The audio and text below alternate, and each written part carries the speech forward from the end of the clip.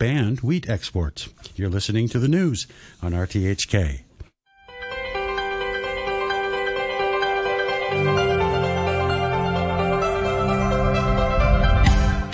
Good morning and welcome to Backchat with Mike Rouse and me, Jim Gould. And on Backchat this morning, we're looking into sexual harassment. That's after a survey by the Equal Opportunities Commission suggested that 1 in 8 people had been sexually harassed at work in the past 2 years. And more men reporting being sexually harassed online than women. We'll be talking to a couple of guests about that in a moment. Just a reminder that the EOC Commission, the survey was conducted between March and June last year. Interviewed more than 5,000 residents aged between 18 and 64.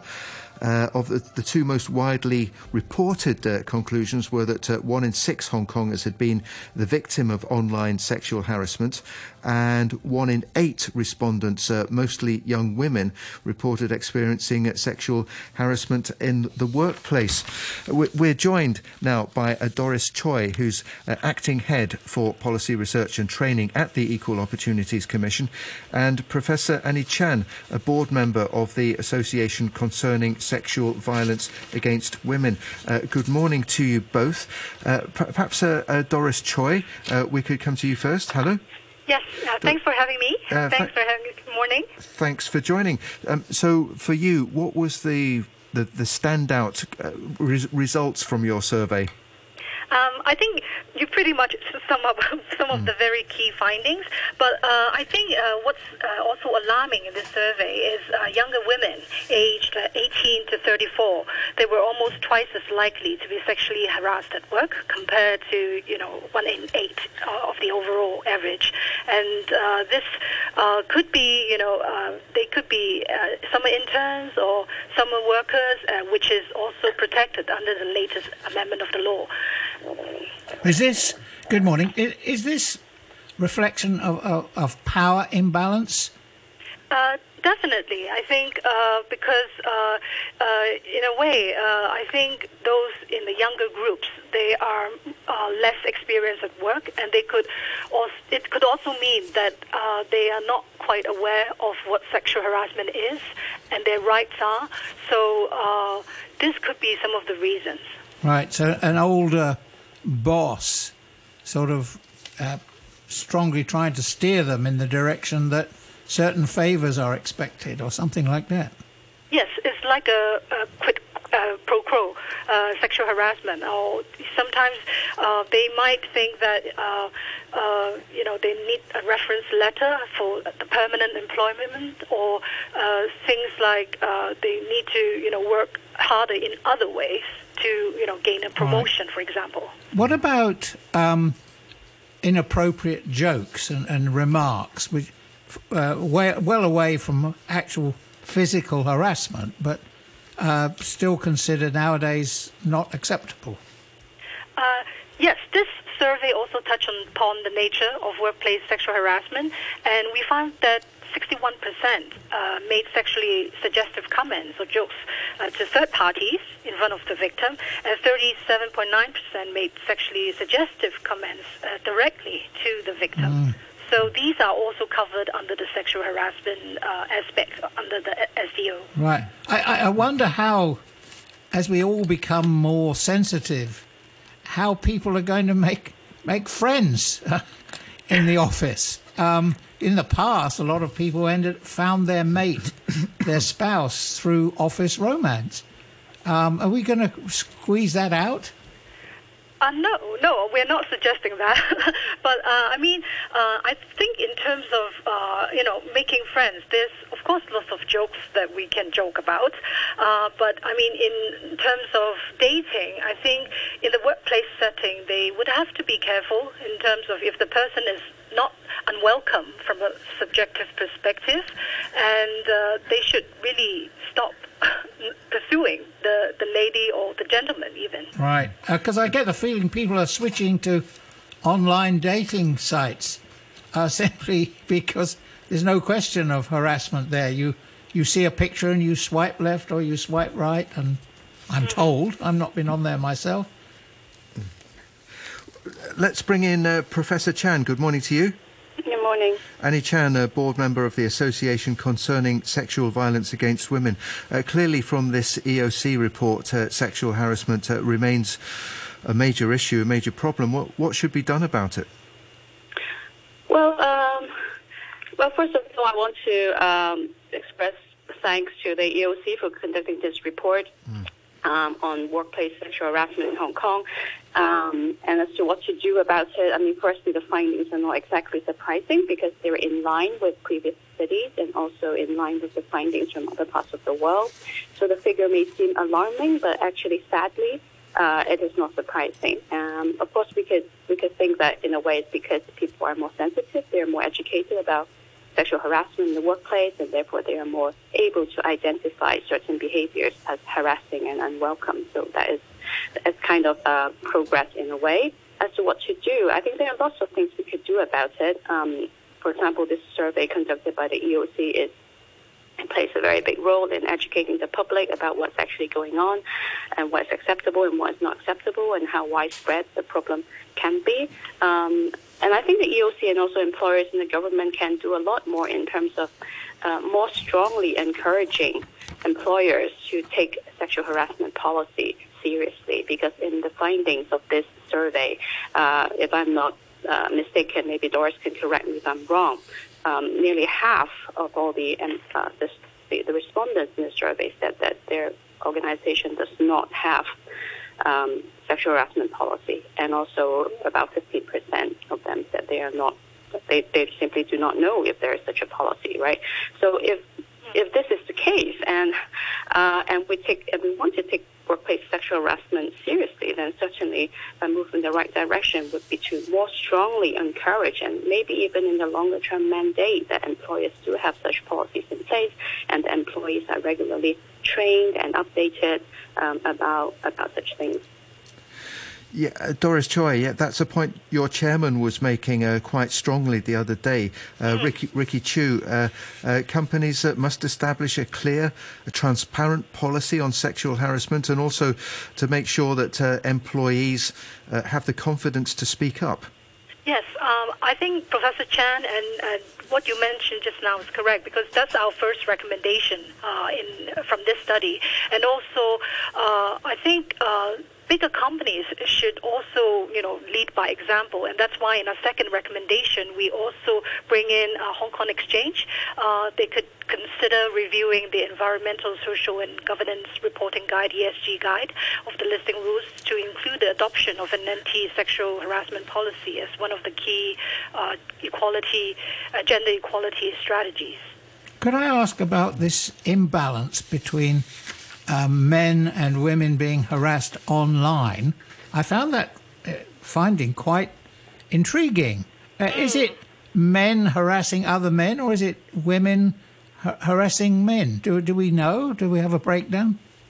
We do not have this level of detail, but I think for that figure, because the difference is around 1%, so actually statistically it's not that significant. Right. So, but I think culturally, perhaps the way men and women communicate may be slightly different. In terms of men may also sometimes share more photos or videos, through their group chats, or forums.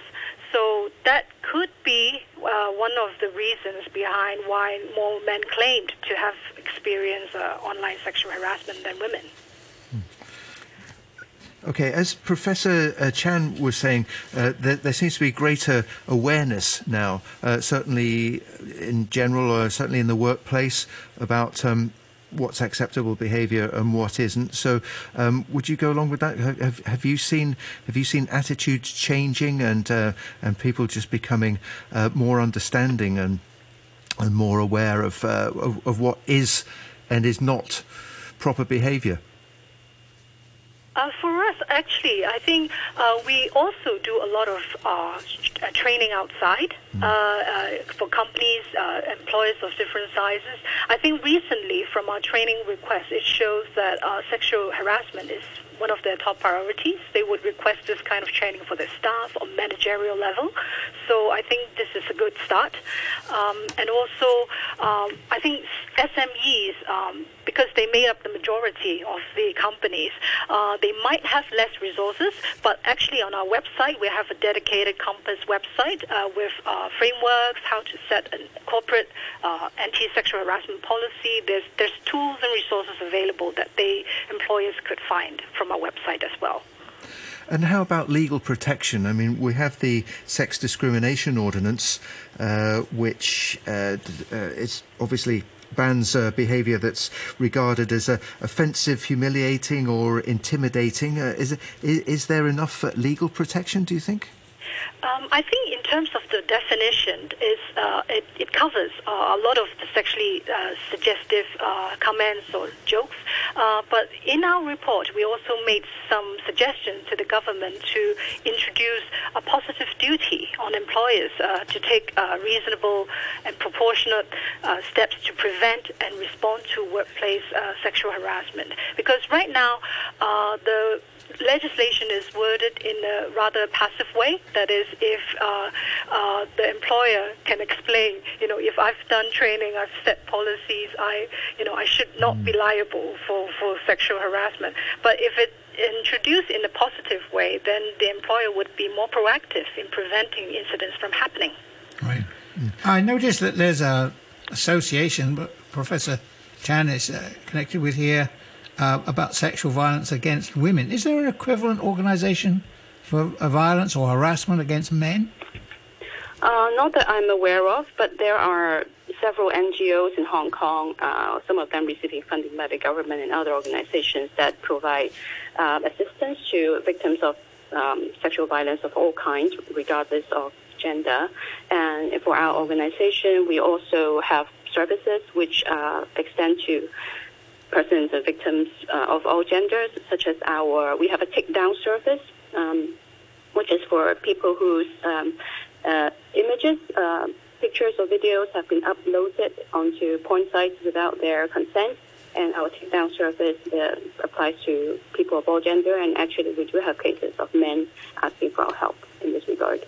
Because those the ones you mentioned, they would be absolute outright criminal offences, wouldn't they? Not necessarily, because, I'm not an expert on the law here, but my understanding is that depending on where the website is registered or the legal jurisdiction, it's not always possible for the Hong Kong government or the police to do something about it in these cases. Right. But we find that in many cases when we do approach these websites, these porn sites, and we have authorization from the victims themselves, in many cases, in fact, our success rate is very high. It's over 90%. These websites are willing and they're happy to comply when there is proof that the image owner, the actual person portrayed in these videos, they do not have consent for them to be uploaded to these sites. So, talking about sexual harassment, looking at online sexual harassment, so what forms does this generally take, Doris Tsui? I think from this survey, the respondents let us know that around over 55.8% of them receive indecent photos or videos online, and around almost half of them receive suggestive messages online. So it could be verbal, it could be photos and videos. Yeah. I see that you did this survey last year. Will you update it every 2 or 3 years? Actually, this is one of our biggest surveys. Before, we usually do it by sector. But I think it also depends on resources. But we also had actually suggestions for this out of this survey that we would like the government to consider having EOC and also the Census and Statistics Department could collaborate to conduct future territory-wide household surveys. Because right now it's telephone survey, but household surveys, there may be, we can gauge more qualitative data with the persons.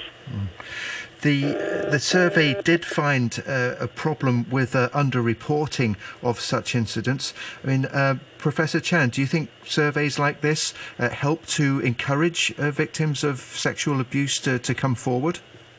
Not necessarily, because in line with other studies that have been done on sexual harassment, especially workplace sexual harassment, the obstacles to reporting are so huge. They're often so insurmountable from the point of view of the victim that it's often much easier for them to just say, well, so to tell themselves anyway that this is not so important, no one will believe me, or this will just pass and I will not be bothered by it.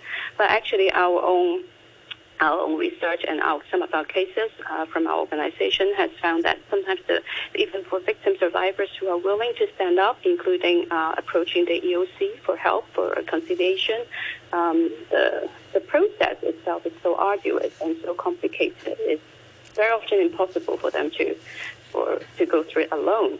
And with the pandemic in recent times, we found that this is even more difficult because face-to-face conciliation meetings have been changed to a paper or by correspondence in the process, which normally would take like 3 hours over a conversation and a meeting mediated by the EOC would actually has taken over 3 months.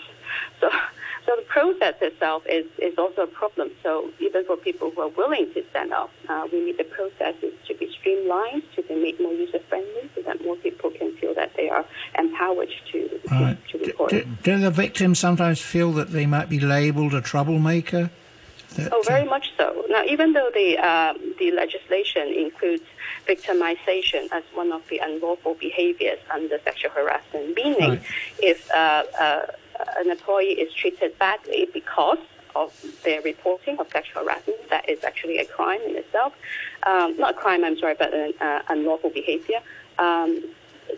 Actually, very few employees or very few victim survivors were able to make a case out of victimization, and therefore, of course, they're in a very vulnerable position. And for small, medium organizations in particular, it's very, very easy to find out who actually was reporting, and these people may lose their jobs, they may be ostracized, they may be, harassed even further. And so, if there's not enough legal protection for these people, then it makes it even less likely for them to come all suggests that sometimes it would be easier for the victim to just leave that company or organization and move on. Yes, I think this is what what this research has found as well. There's some victims who would just simply find it easier to just quit, right? But of course, what this does to them psychologically, financially, and in other ways as well, we do not know the extent of this kind of damage.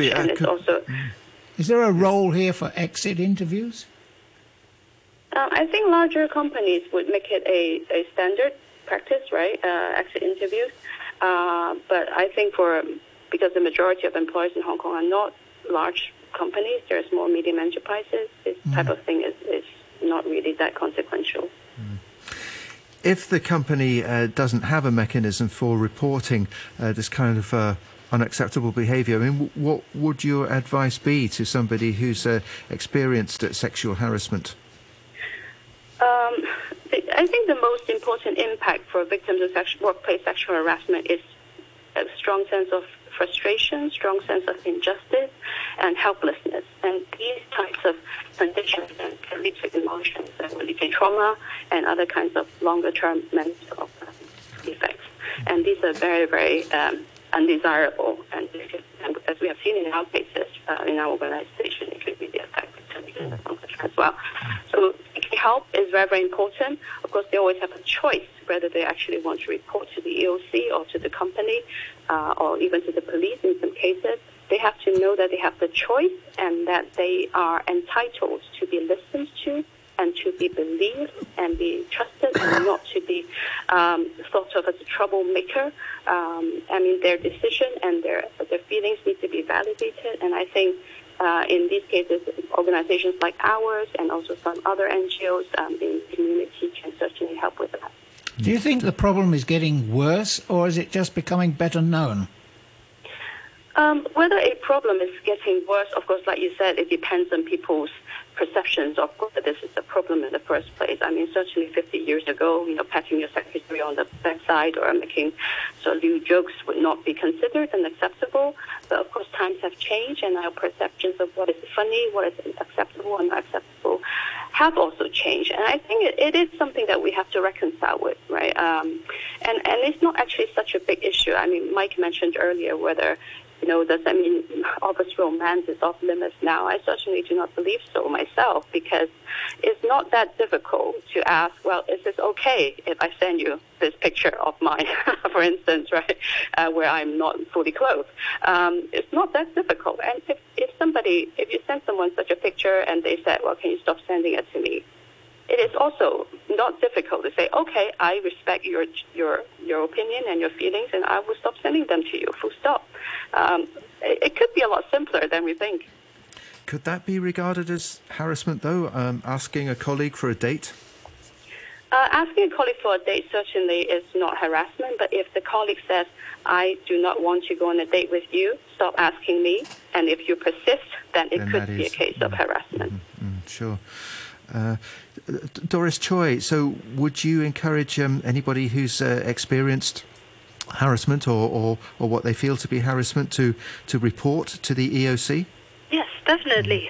We have a hotline, if I could say it here, 2108 2106 2222. That's the inquiry, and our officers would guide the complainants or the victims through the process, what they need to know and what information they need to provide to us so that we could help them, take them through conciliation and investigation. But I have to say that, because I understand Professor Chan has mentioned that, there's because of COVID, conciliation in the past years there has been a change of mode, so it might not be as direct as before. But hopefully we don't get the sixth wave, and things would be better in that way. Yeah. Right. Conciliation, is that when you bring the two people together physically and they talk to each other?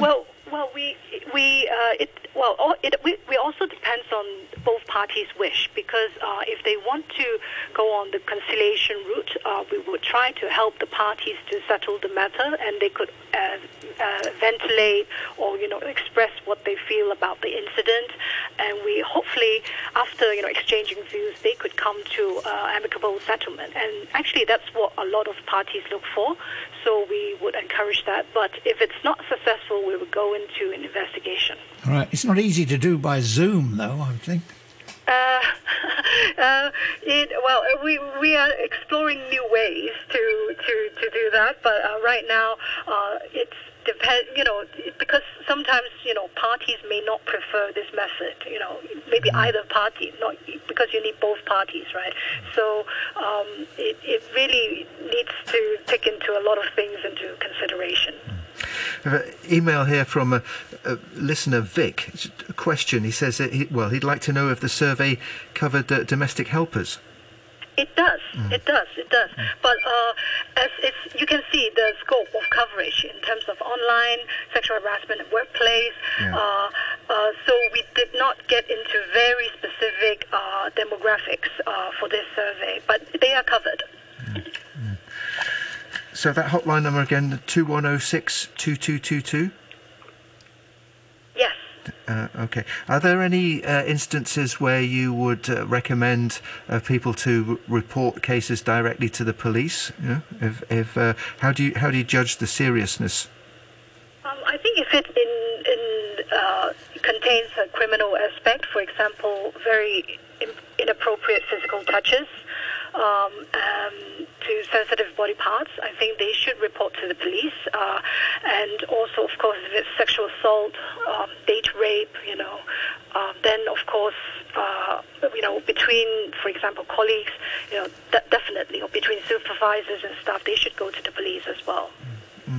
Annie Chan? The victim survivors certainly have the choice to.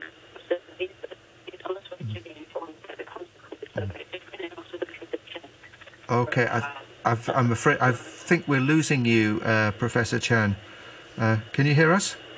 Yeah. Yes, I can hear you. Can you hear me? Okay. Well, just now the line was breaking up. So, please continue. I'm sorry. I think for the EOC to consider cases, there's a time limit of 12 months. Am I correct, Doris? Yes. But for criminal cases reporting to the police, there is no such time limit. So if a case involving sexual assault or physical touching has lapsed the 12-month limit, then the case will only be considered by the police. Have there been any cases of conciliation with domestic helpers and their employer? Yes. In the past, we have received those cases as well, and we have dealt, but I don't have the exact figures here. So I think for employers, it also applies to employee relationship within the home setting. So that's a good point to raise, actually. So that seems is particularly close, and there's nowhere to hide. You mean for the harasser? Yes. Well, for both parties. There's tomorrow morning at breakfast, there you are, again, so to speak. Yes, I think domestic helpers, they're more vulnerable in terms of their setting, where they could go to, and sometimes if the employer terminates the employment relationship, they only have 2 weeks, in Hong Kong before they have to go back to their home countries. So there's this time sensitivity element when we handle domestic helpers cases. Okay. Okay. Well, thank you both very much for giving your time and sharing your views and insights with us on Backchat this morning. That was, you heard there from Professor Annie Chan, who's a board member of the Association Concerning Sexual Violence Against Women, and Doris Tsui, acting head for policy research and training at the Equal Opportunities Commission. Thanks very much to you both. Just a quick email here from listener Nigel says, talking about COVID update, which we were discussing before 9 o'clock this morning. You, RTHK, added to the Kennedy Town panic? ? Well, that certainly wasn't our intention, Nigel. But anyway, thanks for listening. Thanks to everybody who wrote in. Someone told me she got 200 WhatsApp messages about Kennedy Town. Really? That it's like, an explosion. Yes, yeah. Well, I guess a lot of people live down there, and it's a popular area, isn't it? So I think a lot of our listeners are based in that part of town as well. So, thanks very much to you, Mike. It's good to be back. Good to have you back on a Monday again, after the last 2 Monday public holidays. So we'll look forward to seeing you next week. A quick look at the weather. It's going to be mainly cloudy today, top temperature around 23 degrees, moderate to fresh northeasterly winds. The outlook, there will be sunny periods and temperatures will rise progressively in the next couple of days.